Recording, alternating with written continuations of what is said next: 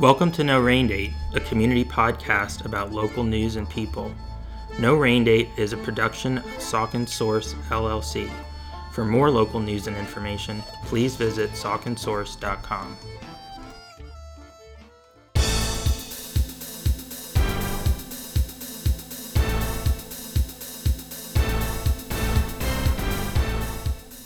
Hello, No Rain Date listeners, and welcome to another episode of the News Roundup on No Rain Date, your local news and information podcast. I'm Josh Popachak, the host of No Rain Date and the publisher of Saucon Source, here with the headlines for the week ending June 5th, 2021. The big story this week has been graduation for Saucon Valley High School. The class of 2021 graduated on Friday evening in the school district stadium, and I'm happy to say that the ceremony was lovely. It was well attended. The weather actually turned out perfect for it, which did not seem likely earlier in the week. It was a very stormy week until Friday, when we had quite a bit of rain earlier in the day. And somehow, miraculously, in the middle of the afternoon, that all cleared out. Some drier air moved in, and actually the temperatures were quite pleasant for the actual ceremony, which began at 6 o'clock. Since Friday, it's gotten extremely hot, so they basically threaded the needle and had the ceremony in the 12-hour window of actual nice weather that we had between the rain and the extremely hot weather. They always seem to luck out in that regard, and I'm sure happy that they do, because the kids absolutely deserve it. And I'm not sure what kind of backup plan there was if it rained. I never found that out, but luckily it wasn't an issue. There were about 160 graduates in this year's class at Saucon Valley, so it was a little bit smaller than the typical graduating class, which is usually around 180, 185, something like that. So it was a shorter ceremony, but very intimate and personal.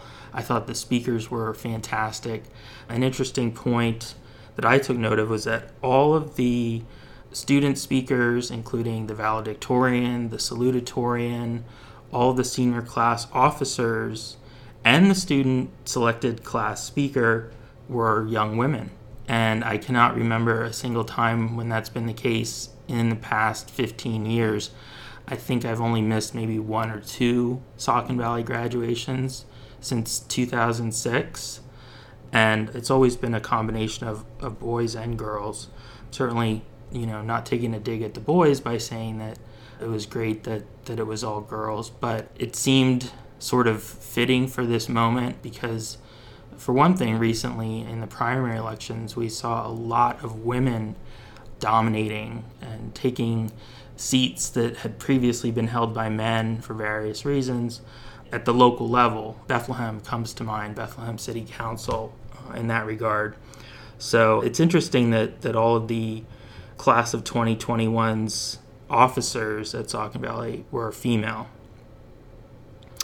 In terms of COVID precautions, there was nothing heavy-handed that was in place, and I thought that was fine because it was outside.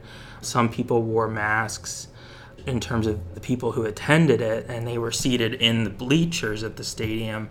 Most of the graduates did not wear masks, at least during the ceremony. They may have worn them walking in, but with the fresh air circulating and the chairs spaced a bit apart, it did not seem like there was any real danger from COVID-19 spread at the ceremony. And of course, I'm sure that some of the graduating students are now vaccinated against COVID-19. The vaccine has been available to 16, 17, and 18-year-olds for at least a couple of months at this point, and it's now available for much younger children too. So that was kind of nice. It was just a relaxed type of setting. We have full coverage, of course, on sauconsource.com. We have a story with nearly 200 photos. It has embedded video, including the live stream video that the district broadcast on YouTube That was done because of capacity limits. Keep in mind that they had to plan the ceremony months ago when nobody really knew what the regulations would be on June 4th. They erred on the side of caution, of course. So it was mainly immediate family members who were in attendance, and then others were able to watch it online. Personally, I hope they continue to stream the ceremonies, COVID or not, because there are always going to be people out of state or, for whatever reason can't attend, and it's great for them to be able to watch it live or to watch a recording later. So that's something that we've gotten from COVID that I think is a positive thing. So congratulations to the class of 2021 Saucon Valley. We shared some of the future plans of the top officers in the valedictorian. It sounds like they all have great, success ahead of them. And I wish all of the members of this class and all graduates this year the best. They certainly did not have an easy last 18 or so months due to the pandemic. First, they missed school at the end of the 2019-2020 school year. And then this year was a roller coaster due to COVID-19 until the very end when things started to improve significantly. But that's really within the last month or so, 1 to 2 months. Many extracurricular activities were affected.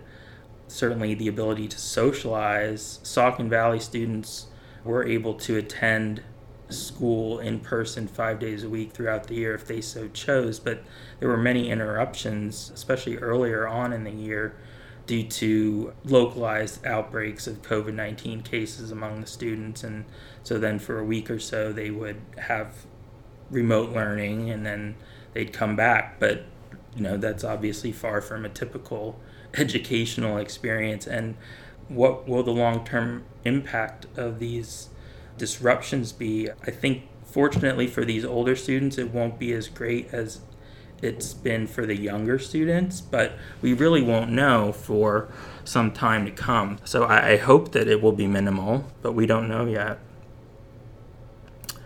Things are picking up with the lifting of restrictions in terms of events, and the Saucon Valley is no exception. On Saturday, the Saucon Valley Community Yard Sale was held, and from what I understand, it was a big success.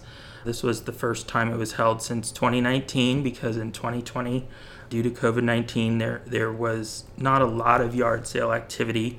This year, we had nearly 100 yard sales as part of the community yard sale in Hellertown and Lower Saucon.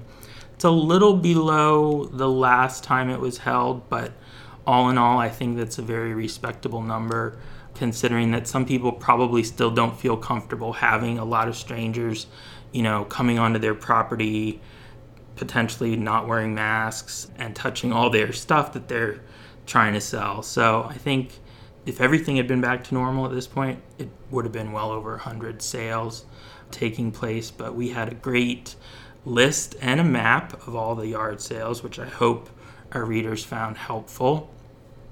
We published that earlier in the week.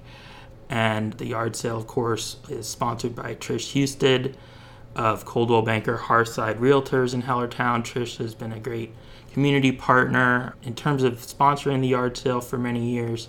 We appreciate that, and we had a great time working with her on coordinating this year's coverage of the sale. And if you went out, I hope you found some bargains. It did get hot by midday, so I think some people sort of maybe packed it up a little bit early. The yard sale technically went until 2 p.m.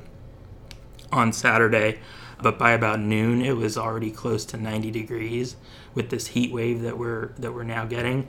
So it was better if you were out there earlier in the day, and of course that's usually when you find the best bargains. But I did not get out until a bit later, and it was slowing down. Sunday there was a concert in the park. South Penn Dixie, a local country band, performed the first free Music in Dimmock Park concert of the summer. These concerts are organized by the Hellertown Lower Saucon Chamber and presented by Steel Club and other sponsors. including Saucon Source. This was the first of 4 concerts that will be held this summer. The next one is July 11th. Then there will be another one, I believe, in later July, and then another one in August. So we have a story about all those dates, and of course, at each concert there are food trucks, there are beer and wine purveyors, so you can enjoy an adult beverage, as they call them, if you so choose. Obviously, the weather does play a role in attendance at these events. Sunday was another very hot day. It may have been down a little bit because of that, but hopefully we'll have good weather for the remaining concerts and also for other upcoming outdoor events, including outdoor movies. Those seem to be getting more popular every year. The Hellertown Lower Saucon Chamber is planning 2 outdoor movie events. They call them Sunset Cinema in the park. One is going to be at Dimmick Park in Hellertown, and the other is going to be held at Town Hall Park in Lower Saucon. They partner with a local company, Mobile Technology Graphics, on these outdoor movies, and those guys are busy with their business, but they're also busy giving back to the community. They also provided a Jumbotron for Saucon Valley graduation on June 4th. So shout out to Mobile Technology Graphics for doing that. It really makes a difference to be able to look at the big screen in the stadium to see the close-ups of the students. So that was great. But in terms of the outdoor movies, we have a story about the Hellertown Chamber Sunset Cinema series. And we also have a story about outdoor movies that will be screened at the Promenade Shops at Saucon Valley. And that's a separate series, but they will be showing several family-friendly movies outside in the space between Old Navy and I believe it's Barnes & Noble. They're going to close off that road, and then people can sit outside there. With all this hot weather, people are, of course, thinking about swimming and pool season. There is a lifeguard shortage, which is impacting some local municipal pools. I've read several stories about area pools that may not be able to open for their regular hours because of lifeguard shortages. And the Borough of Hellertown did send out an email several days ago saying that they are still looking for lifeguards. So hopefully Hellertown won't be impacted by this shortage. They are scheduled to open Saturday, June 12th at noon for their 2021 season. And I know a lot of people are looking forward to that. The pool will be open daily, weather permitting, from noon to 7 p.m. through, I believe it's August 22nd. And so you have about 2.5 months to get your swimming in at the historic and very large Hellertown pool, which is located on Durham Street across from Dimmick Park. The pool is one of the older swimming facilities in the area. It was built in 1939, the tail end of the Works Progress administration, and it's really a gem. It's a beautiful pool just to look at, and so is the surroundings, because it is in this beautiful park-like setting with large trees nearby. You can go across the street and enjoy the playground in Dimmick Park. There are picnic tables nearby, so it's quite a popular place, especially for locals, but also for visitors, and it's the pride of Hellertown, you could say, to have a facility like that available. Turning to some police-related news, sadly, we reported on another triple fatal accident this past week. This happened in Haycock Township, Bucks County, near Lake Nakamixon. It happened Friday evening on Route 563, which is a road that runs parallel to the lake's north shore between Route 313, the main road between Quakertown and Doylestown, and Route 412. So it's sort of an isolated roadway. There's not a lot of homes along it. I know that Pennsylvania State Police at Dublin are seeking witnesses or anyone with information about the crash to come forward. They have not released a lot of information about it yet, but The 3 fatalities included 2 young men from Upper Bucks County. They said one was from Ottsville and one was from Quakertown. In the other vehicle were a man from New York and a woman from Rockaway, New Jersey. Tragically, the woman died as a result of the crash. The man, who police said was 26 years old, was airlifted to Thomas Jefferson Hospital in Philadelphia. I understand he had very serious injuries.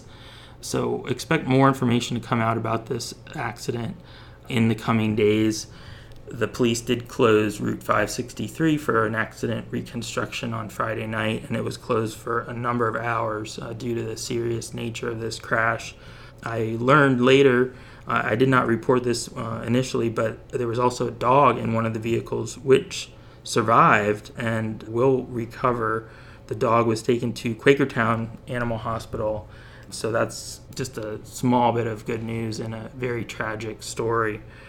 Another police-related story we had, also out of Upper Bucks County, concerns an investigation by the Richland Township Police Department into the passing of a counterfeit bill at a local restaurant. Police circulated security images from Kathy's Country Kitchen, which is on Route 309 at Melody Lakes, north of Quakertown. They did that to show the woman who they say used a phony $100 bill to pay for a meal there and pocketed $87 in actual change, real money. Some readers, I noticed when I shared this story on Facebook, questioned whether the woman may have actually been a victim herself and not known that she was using a counterfeit bill. The thing about the story that makes me question that theory is that police said that she also left a counterfeit note as a tip. So, you could have one counterfeit note and not know that it was counterfeit. What are the chances that you would, by chance, have 2? In other news, in the business community, Chef Joe Stout is preparing to open his own location for his Chef Street Kitchen and Chef Meals businesses at 56 West Water Street in Hellertown. You may recall that Chef Joe was partnering with the Dewey Fire Company in Hellertown as their caterer to provide food for the new bar at the Dewey called Frontline at the Dewey. That partnership has ended, and in order to pursue new opportunities, Joe told us that he was leasing the space, which is actually around the corner from Saucon Source, as I said, on West Water Street, in between Saucon Valley Karate and Kindred Spirits Books and Gifts. So there's a nice row of businesses there now that also includes Maple Street Woodworking and the beer distributor on the corner.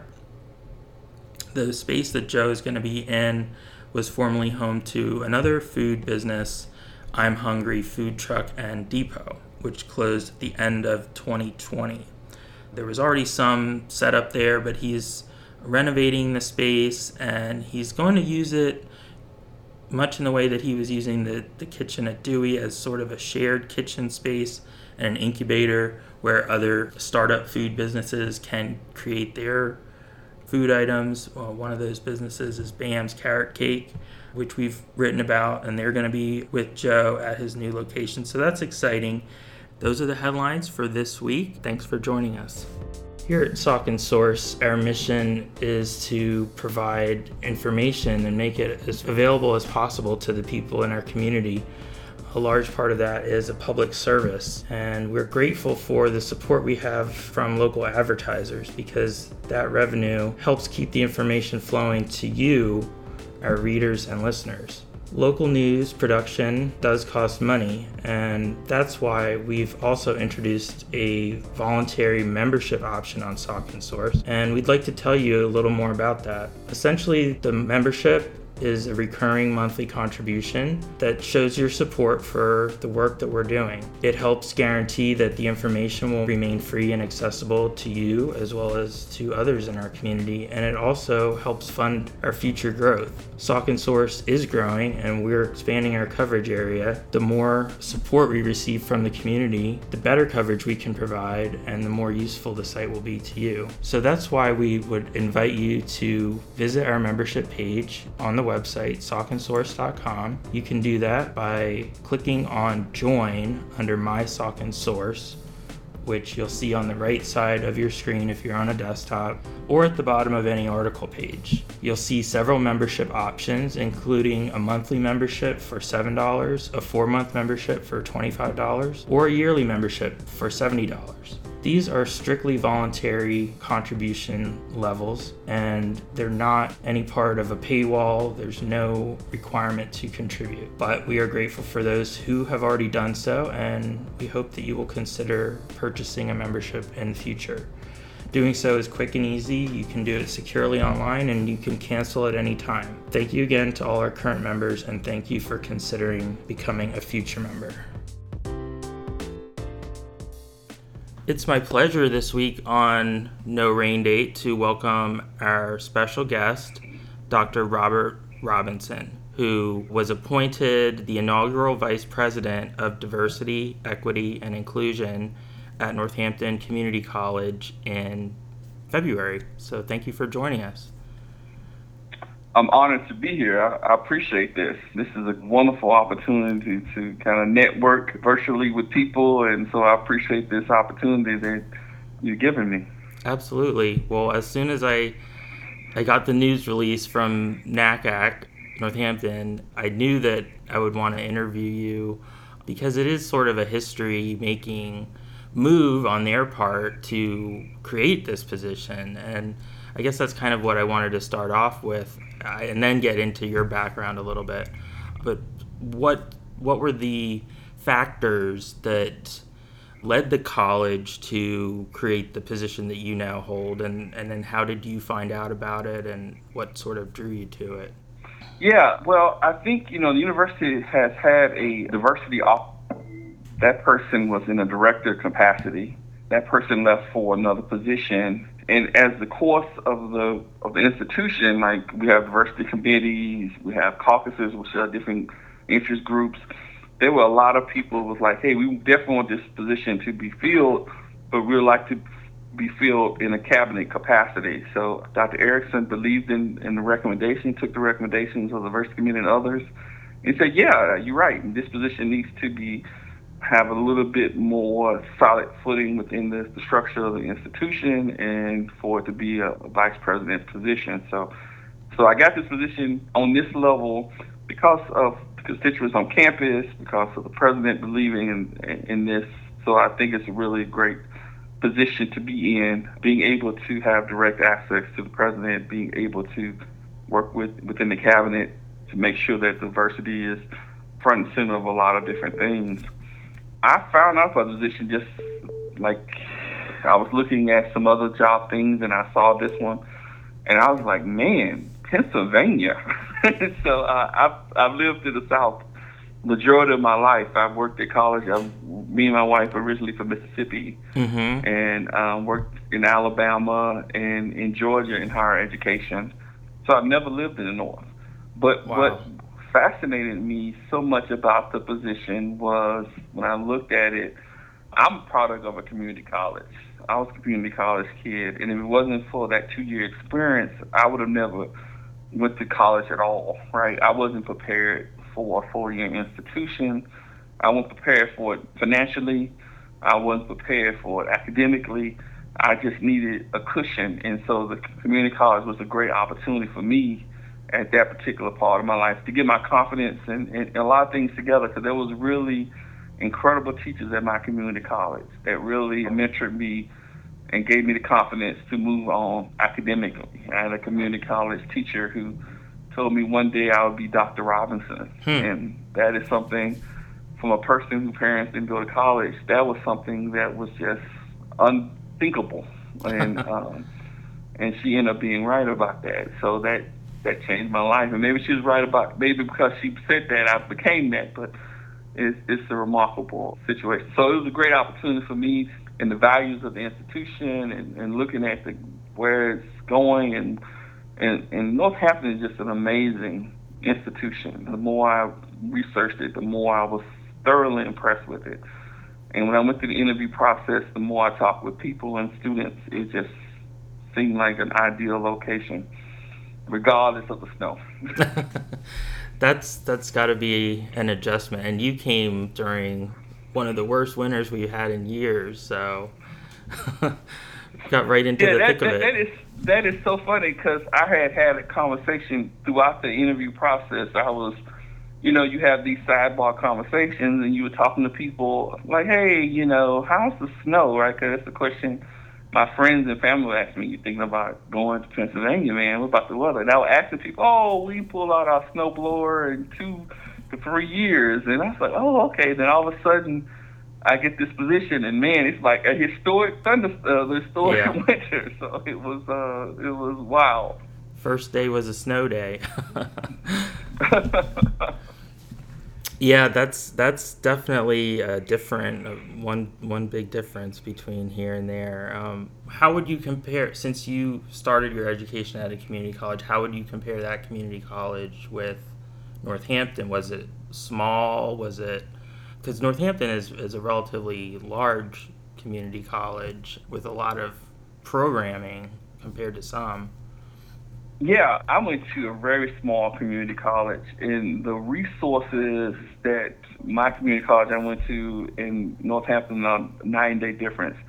I would think, comparison, the only thing that I would say would continue was the quality of the people. Really, people who are in this to change the lives of young people, I think, is the constant. So that was like that in my experience as a student, and that's my experience currently with where I'm at now. You see people who are doing this for the love of students and to make a difference.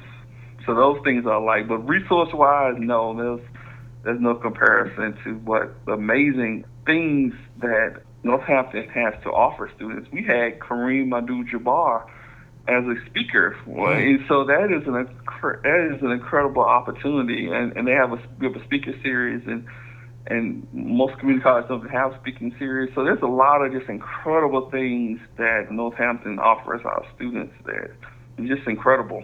Was that just recently that Kareem Abdul-Jabbar? Yeah, we had Kareem Abdul-Jabbar just recently, yes. Oh, wow. I'm sorry I missed that. Or are the speaker series just open for students right now, or?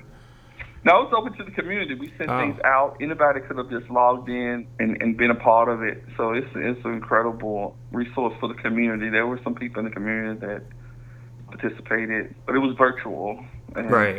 But it's just one of a lot of different things. We had like an incredible amount of programming that came in during February. A lot of great speakers in-house and off-campus that came in. So we do a lot of really great things at Northampton, not just to expose our students, but to expose the community as a whole. So it's really amazing. The college absolutely does a fantastic job of having programming and making it available to the community. And I read all the news releases and definitely try and promote things when I'm able to that I think people would appreciate. And we appreciate that so very much. Well, absolutely. I'm happy to do it.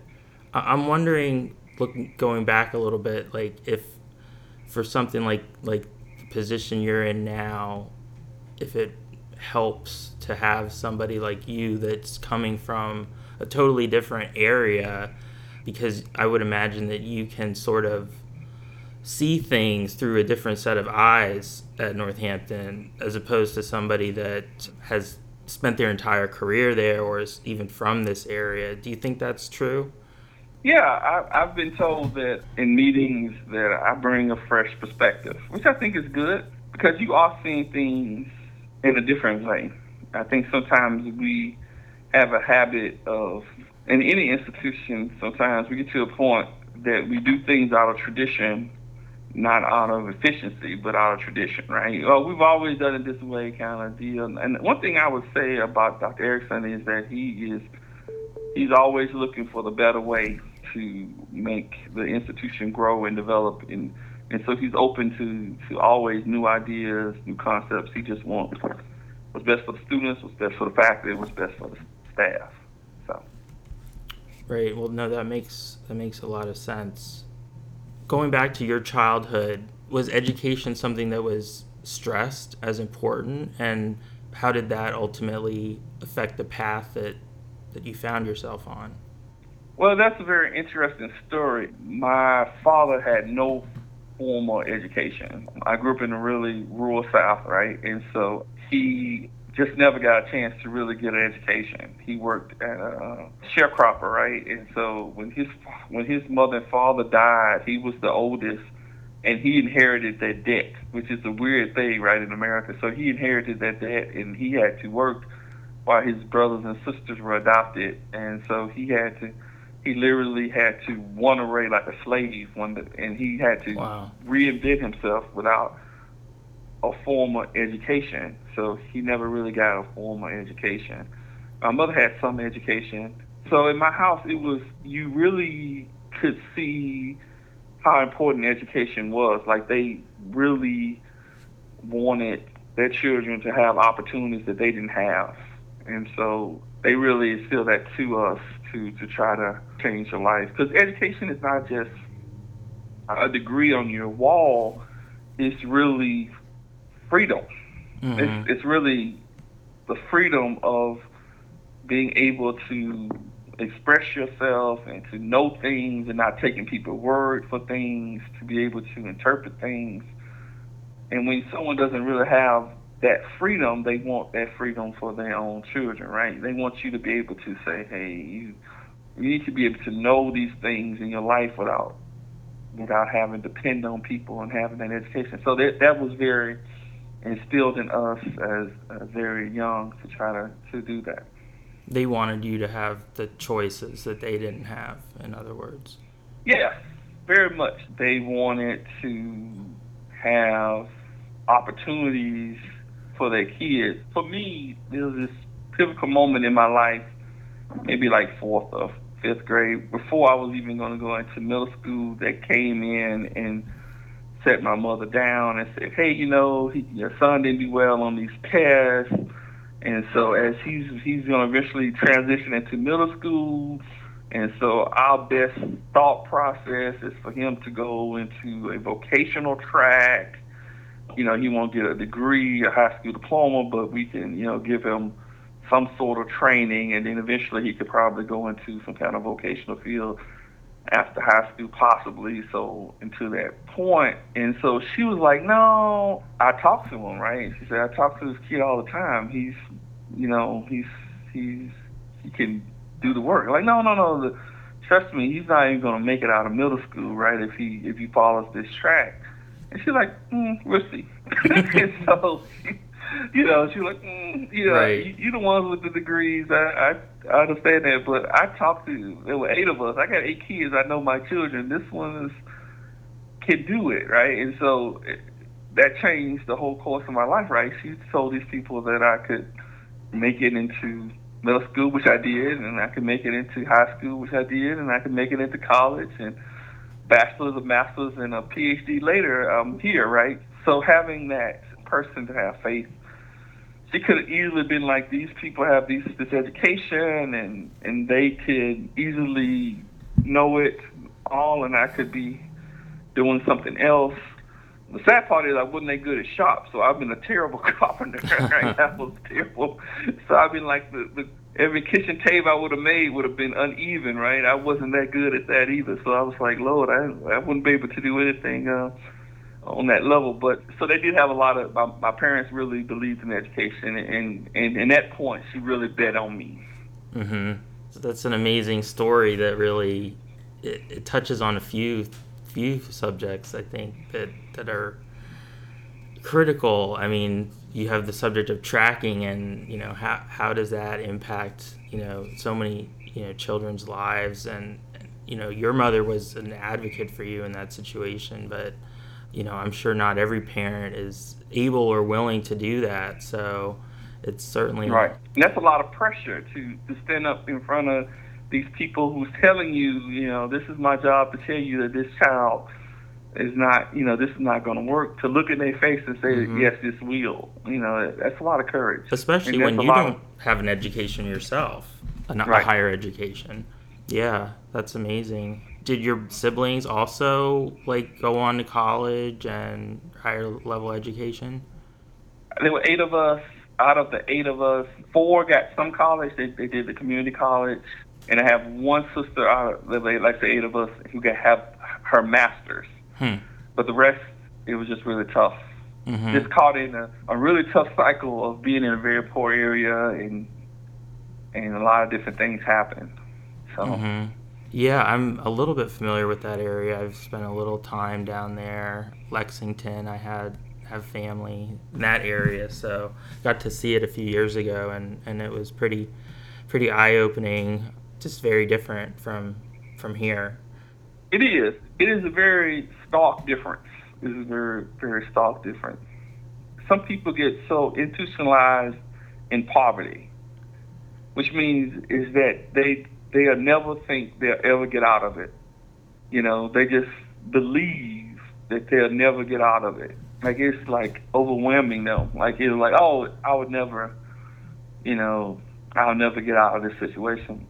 There's nothing's going to happen. I'm going to be in an apartment complex across the hall from my mom.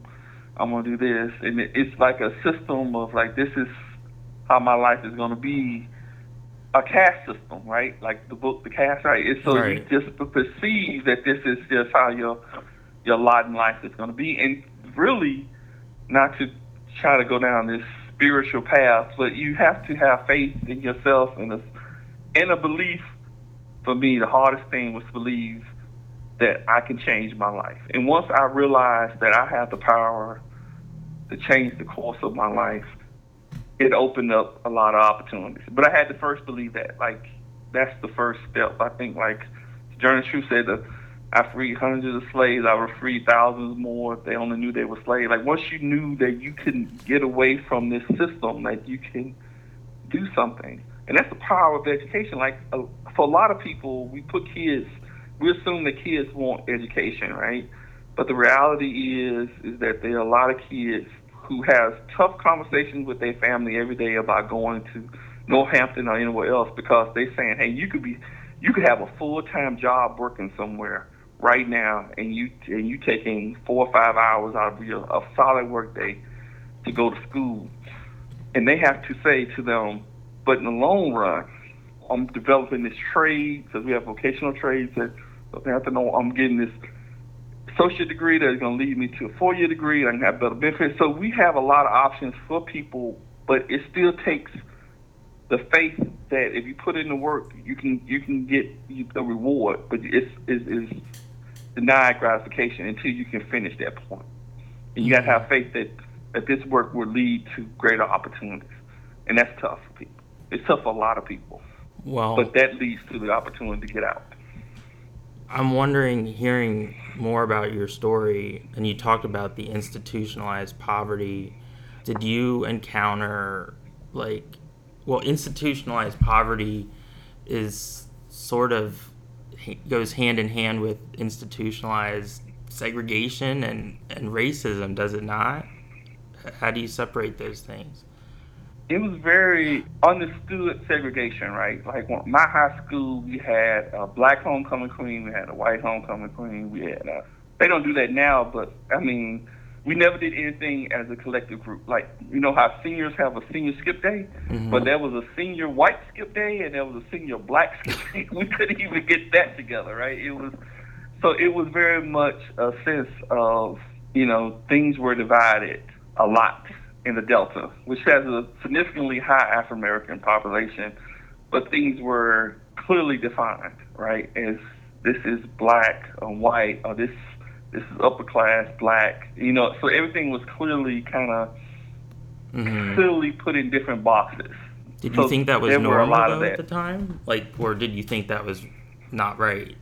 Me at that age, I was been we get the DJ that we wanted, was kind of deal I was thought at that particular age. But it was very fascinating to me. It was so fascinating to me that thought was the reason for my dissertation. Like, my dissertation was the impact of sports had on integration, right? And so I remember sitting in the cafeteria, which is, the lunch hour. I think King said the most segregated hour of the day is 12 o'clock, right? So I was sitting in the cafeteria, kids in groups, and I would always see the football players eating together, which was white and black guys eating together, because I think Coach Murphy was the head coach back then. And so he made his players eat together, always eat together. Football team always ate together. And so you saw black and white people sitting together, talking together, and we had classes we sat together, but to see them in a social environment together was like, oh, okay, right? And so years later, that thought of that was what do sports do to people? What do sports help people come together? And so that's very important. But I would see that, and I was like, maybe we should get more of that. But it was a very interesting dichotomy of race in the Mississippi Delta. Yeah, no, I can relate to what you're talking about, because I saw that, the divisions, whether it was the churches, this was a black church and this was a white church, and that was foreign to me, because maybe we have that here, but it's not so blatant, I guess. Yeah, it's clearly defined, right? Growing up, you knew if somebody didn't want your business, so you just would walk out that store. You knew if you were in a neighborhood, they didn't want you in, so it was clearly defined. So in some ways, you have this very honest relationship with people. People are very honest with each other. They clearly let you know in a very Southern way, right, that, this is not what you want, and you know where you stand with people. And the other way, you say to yourself, like, how can this person determine me by just the color of my skin, right? How does this person know that they would be uncomfortable with me just by the color of my skin? So it's weird. It's very weird. I'm sure. I want to mention the fact that we are actually having this interview on the 1-year anniversary of the murder of George Floyd. And while, that may seem a world away from Northampton Community College and the education students are receiving there, I don't think that it's totally disconnected from education anywhere. Certainly that's become a divisive issue in the past year. How do we educate children, particularly in public schools, on issues of race? What are your thoughts about that? I'm seeing a lot of things about the 1619 Project, for example, and critical race theory. And a lot of Southern state legislators are attacking the 1618 Project. Right. It is really crazy. Well, first of all, I want to say one of the things and you mentioned one of the things that attracted me to the institution was that when I was on the website, I saw a statement from Dr. Erickson, the university president, about George Floyd, right, about social justice. And I was like, man, the president would take that kind of initiative to talk about that. That's kind of a person I would like to work for. And the other thing about it, I think, we have done a really poor job, particularly in the South, about explaining race relations, explaining history, right? We're afraid of words like privilege. We're afraid of the words like slavery. We don't want to talk about these things. And what we have determined in a lot of cases is that we need to, if you are a white kid or a white teacher, you must somehow explain what people were thinking about slavery or the institution of slavery as, like, you have to defend them. You owe this obligation to defend these people. But the reality was not every white person owned slaves. The reality is that slavery was no great benefit to every white person. Matter of fact, it made their life worse for poor white people because they couldn't get jobs.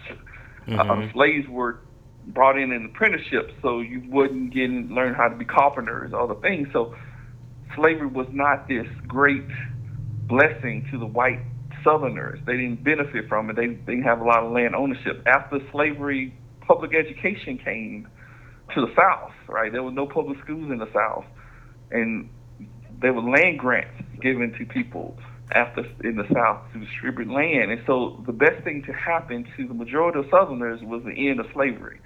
But we make this grand history about how great this was and the lost cause of the Confederacy. It's really a lot of romance that really did not exist. We should really look at history through the true prism of who we were and are, and be honest about it. We should be honest about the relationships we had as Americans to Native Americans, right? We should be honest with the relationships we had with immigrants who came here and how we treated immigrants when they came here. We should have an honest discussion as it relates to the Irish and the Italians and the Asians who came to America as immigrants and what happened to them. We should have an honest discussion what happened to slavery. And after slavery, Jim Crow, and what happened all this other time throughout history of civil rights in America, right? We should have an honest discussion so kids can kind of know why things are the way they are. Because if you look at the footage of King, you see him in black and white, and you think that was 100 years ago. My father went to the March on Washington, right? Mm-hmm. Not my great-grandfather. My father went to the March on Washington, right? And so this is not a million decades ago, right? Some of the last civil rights bills were passed in the late 70s, early 80s. So this is not like distant history. This is history right now, right? And so we are still fighting for a lot of understanding and having this. But I think, trying to literally whitewash history is just crazy. Well, I couldn't agree with you more. I'm a history student my whole life and history major in college, so I'm very concerned about things that I see happening in public education just broadly, not just in the South, but we're seeing it everywhere now. It's being used as a political football, for lack of a better term. And I feel like I'm afraid that students are going to be shortchanged in the process. So that obviously affects them when they get to college. And so you can't, obviously disconnect the public education from what you're involved with. It will make your job harder, obviously, to have students coming in who are less informed about, multicultural history of the United States. Yeah, it's because everything is based on the prism on the foundation of history, right? And understanding things like if you take the 1619 Project, if you understand like the understanding of why things happen, what culturally these things say about us, what stereotypes come from different things, then you find out why certain words are offensive, right? Because if you know the history, you could take an innocent word like boy, right? Bob Dylan would say, how many roads must a man go before you recognize a man as a man, right? That's beautiful, mm-hmm. right? That's pure poetry, Bob Dylan, right? And that is so important because they would call grown men boys, right? They would demasculate them to the point that they're not a man, right? And they would not use Mr. or Miss, not even in the court of law in the South,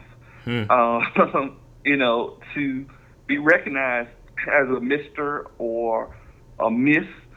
And so it's important to understand the history of words. It's important to understand why people want to be recognized as Mr. such and such or Dr. such and such, because historically they may not have had those opportunities. And so words are important, right? And so if you understand words and the history behind why people are upset about certain things, you can understand people better. The same way we don't say bomb on an airplane is because of the history of knowing about 9/11. That word does not seem appropriate to say on an airplane. And sometimes certain words are not appropriate to say to other people, right? And it's because of such a long history of hatred and bigotry being used in a certain kind of way. So history, I think, is the foundation of understanding people, understanding history with personal experience narrative and other things, because those things tie into why people were so just not like when the verdict came in for George Floyd, the officer. I was 100% typing, like thinking about what can we say to de-escalate what probably would be an innocent verdict, right? Mm-hmm. Not thinking this person is innocent, but just thinking like, what can we say to our students to let them know I understand that you feel distraught about this, and Mm-hmm. but because how many times in the course of my life have I seen those cases go the other way, regardless of the video evidence or other things, right? So the history has totally tilted me to believe that I just didn't believe it was going to be. You weren't the only one. Yeah. I totally can relate to that. And thinking about words, and you're so right. I mean, I'm thinking back to a year ago, or almost a year ago, and you had people protesting like face to face. One has a sign, Black Lives Matter, another with a sign, All Lives Matter. Those words are so similar, but they had such different meaning. They took on such different meaning because of how they were being used. And that's just, to me, like just a powerful symbol sort of what we went through and what we're still going through. How do you can't police words. How do you, in your role at the college, create an environment where people want to make the choices of words that are going to be inclusive without coming down like, I'm the word police? Yeah, you don't want to be the diversity police on things. I think a lot of times, I'm a believer that a lot of people in their heart of hearts want to build better relationships with people. And so if you say to someone, if you use this language, people will assume you're this way. But if you use this language, they'll assume you're that way, right? And there are a lot of people on social media who just are very harsh about correcting people to a whole new level. But I think we need to have conversations about communicating and how to communicate with people, and just let people know in a way of teachable moments. Mm-hmm. I think things will go better if you understand the history of this, right? I've seen people on social media go on tangents. I was like, I got a degree in this. I never heard of this. The reason why this person is on this tangent. But I think for the most part, if you use this language, then people would assume this, because this is the language of people who have oppressed people or have said terrible things to people. And this is what this language is saying about you. And most people say, oh my God, I don't want that to be, is not what I want people to think I'm thinking. Right. And so that can happen. I think in the course of the day, sometimes we all may have said something and not understand the impact of what our words have on a person. Be it, we all have to kind of think about sometimes how we're in this unique space of race, gender, sexuality, and sometimes we not focus on every word we say sometimes, but sometimes the words that we say have tremendous impact on people around us, on their quality of life, on their belief in the school, and their belief in the workforce. And so if we can tweak some of that and let people feel like they're safe and comfortable in the environment by just tweaking some of our language, then I think that's a small price to pay. I'm curious to hear your thoughts about social media, which you just mentioned, and the role that's playing, because it seems like, in my opinion, it seems like it's causing more problems as far as communication in some cases, because people don't put a lot of thought into what they're tweeting or Facebooking. What are your thoughts about that? I think it's a multi-billion-dollar business to pit people against each other, Mm-hmm. to stoke the fires, to do that, because that shoots up ratings, right? It shoots up viewership, right? Me and you are having this really peaceful conversation and we're learning about things together. But if you were confronting me about critical race theory, and I was shouting back at you, man, the pod cycle would shoot up to the roof, right? I mean, Number one that's tomorrow. what people want, Yeah. right? They want gladiators battling each other. Like, are you entertained? Right. So there's a lot to that, right? And so, but what we got to do is kind of take a step back and say, let's analyze this through a different prism. Let's see what are we saying about this or that, right? I think on a lot of issues there is some issue of there is a cancel culture for certain people. There should be more teachable moments for opportunities for people to grow and develop. When people make mistakes, there should be some room for growth. I do believe that there are opportunities to have a discussion and a debate without it going to the extremes. I think, but people want blood, right? People want to debate things, and people want to put things into the prism of politics, because all of this galvanized voters. It does all this other stuff, but it does what it does. The effect of that is that it impacts people, right? It makes conversations harder to have. It makes it difficult to come to a better understanding about why things are important and what are people's concerns. And so as we boost our ratings, as we push our viewership, as we get more Twitter followers, we have a higher price to pay, right, as a society. I agree, absolutely. And I also think, based on observations that I've made, that Facebook and all of those companies certainly need to do more. They say, we promote diversity, inclusiveness on our platforms, but the evidence doesn't seem to support that. And particularly during the pandemic, with the fact that, we couldn't have face-to-face conversations, everything was magnified because of the isolation. And at least that's sort of coming to an end, and we can start to have face-to-face interaction again, but I don't think that lets those companies off the hook. You know what I mean? It doesn't, and we have done things.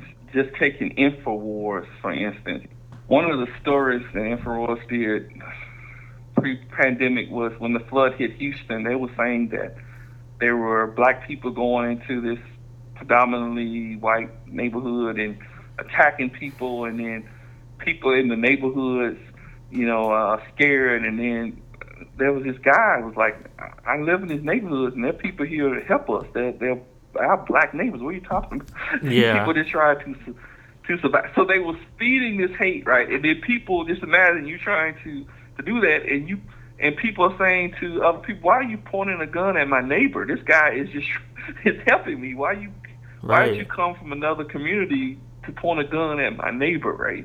They had to tell people that this stuff was just hogwash, right? And the same thing about Facebook spreading the rumor that the pizza place was a pedophile place, and you pointing a gun at a teenager at a pizza place and take me to your basement. It's like, this is a slab foundation. We don't have a basement, right? And someone could have died, right? That could have been just this massive slaughter, because people were passing this story that this was a pedophile eating place, right? Pedophile slaughtering kids. Now, and to me, if this person really was feeding into Facebook and other things, people telling him day after day that children are dying, and he felt like he just was not going to hear this anymore. He wanted to be this hero, right? But somebody should have policed that. Someone should have stepped in and said that this is just a piece of store, right?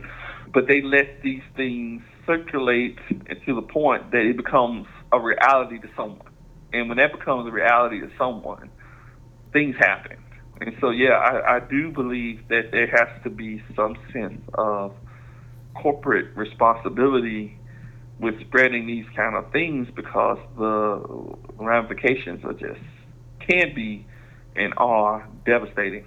Absolutely. We saw similar things here last summer with Black Lives Matter protests in very predominantly white communities. I'm thinking of Penn Argyl, which is in Northampton County, and Palmerton specifically, with, viral disinformation on platforms like Facebook about protesters coming in and planning to loot stores, and the local residents showed up armed to the teeth. And if it weren't for a huge police presence, there would have been violence. I'm positive of that. So the real world consequences can be terrifying.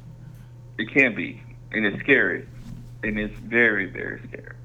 Going back to what you're doing at Northampton now, what are some of the initiatives that you're working on to make it a more equitable environment for everybody?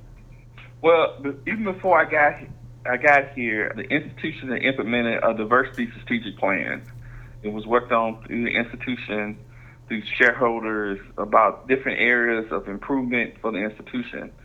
Even before I got here, a plan was already laid out to try to make the institution more diverse, to emphasize better strategies for recruitment and retention. So there's a lot of different things in our strategic plan even before I got here. So the plan was already laid out, and so my job was just to make sure that we implement the plan and work with constituents within that plan. So we're really excited about kind of going through the steps, making sure that we have done different things on the strategic plan. Also, we have a diversity committee that's meeting, that's coming up with other things that we're trying to address. So we really are very excited about the future at NCC. And the future, the thing about diversity too is it's the moral decision, but it's the great decision for an institution, right? Growing demographics.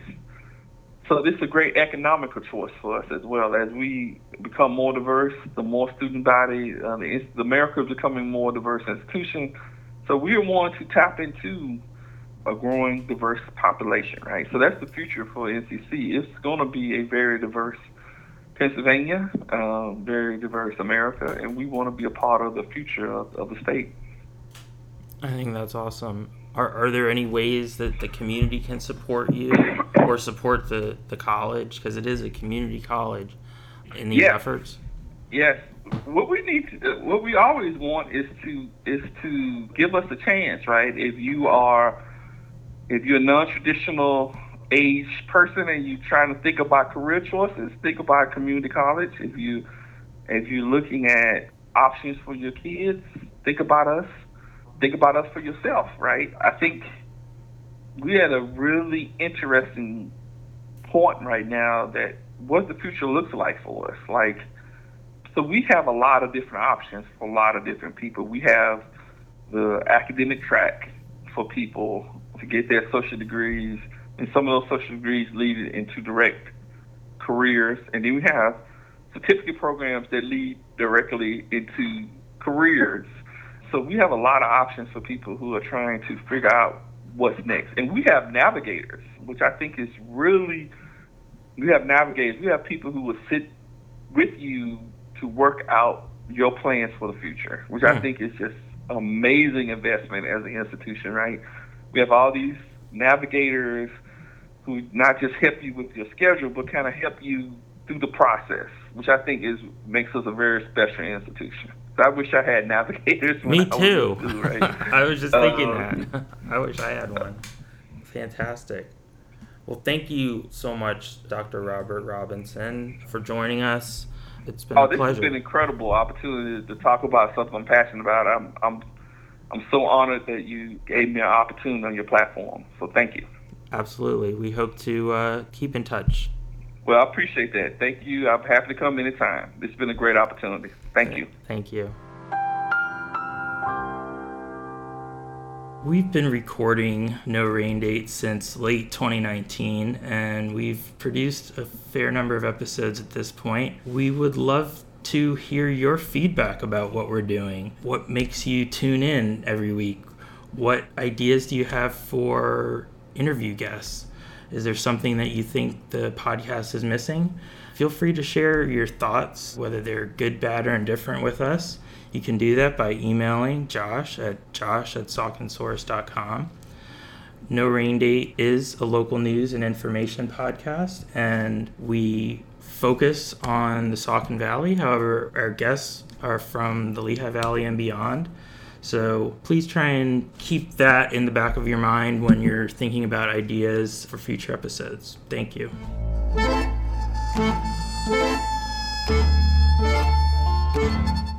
No Rain Date is an original production of Saucon Source LLC. Our theme music is provided by This Way to the Egress. For more great music by them, be sure to follow This Way to the Egress on Spotify. Thank you for listening.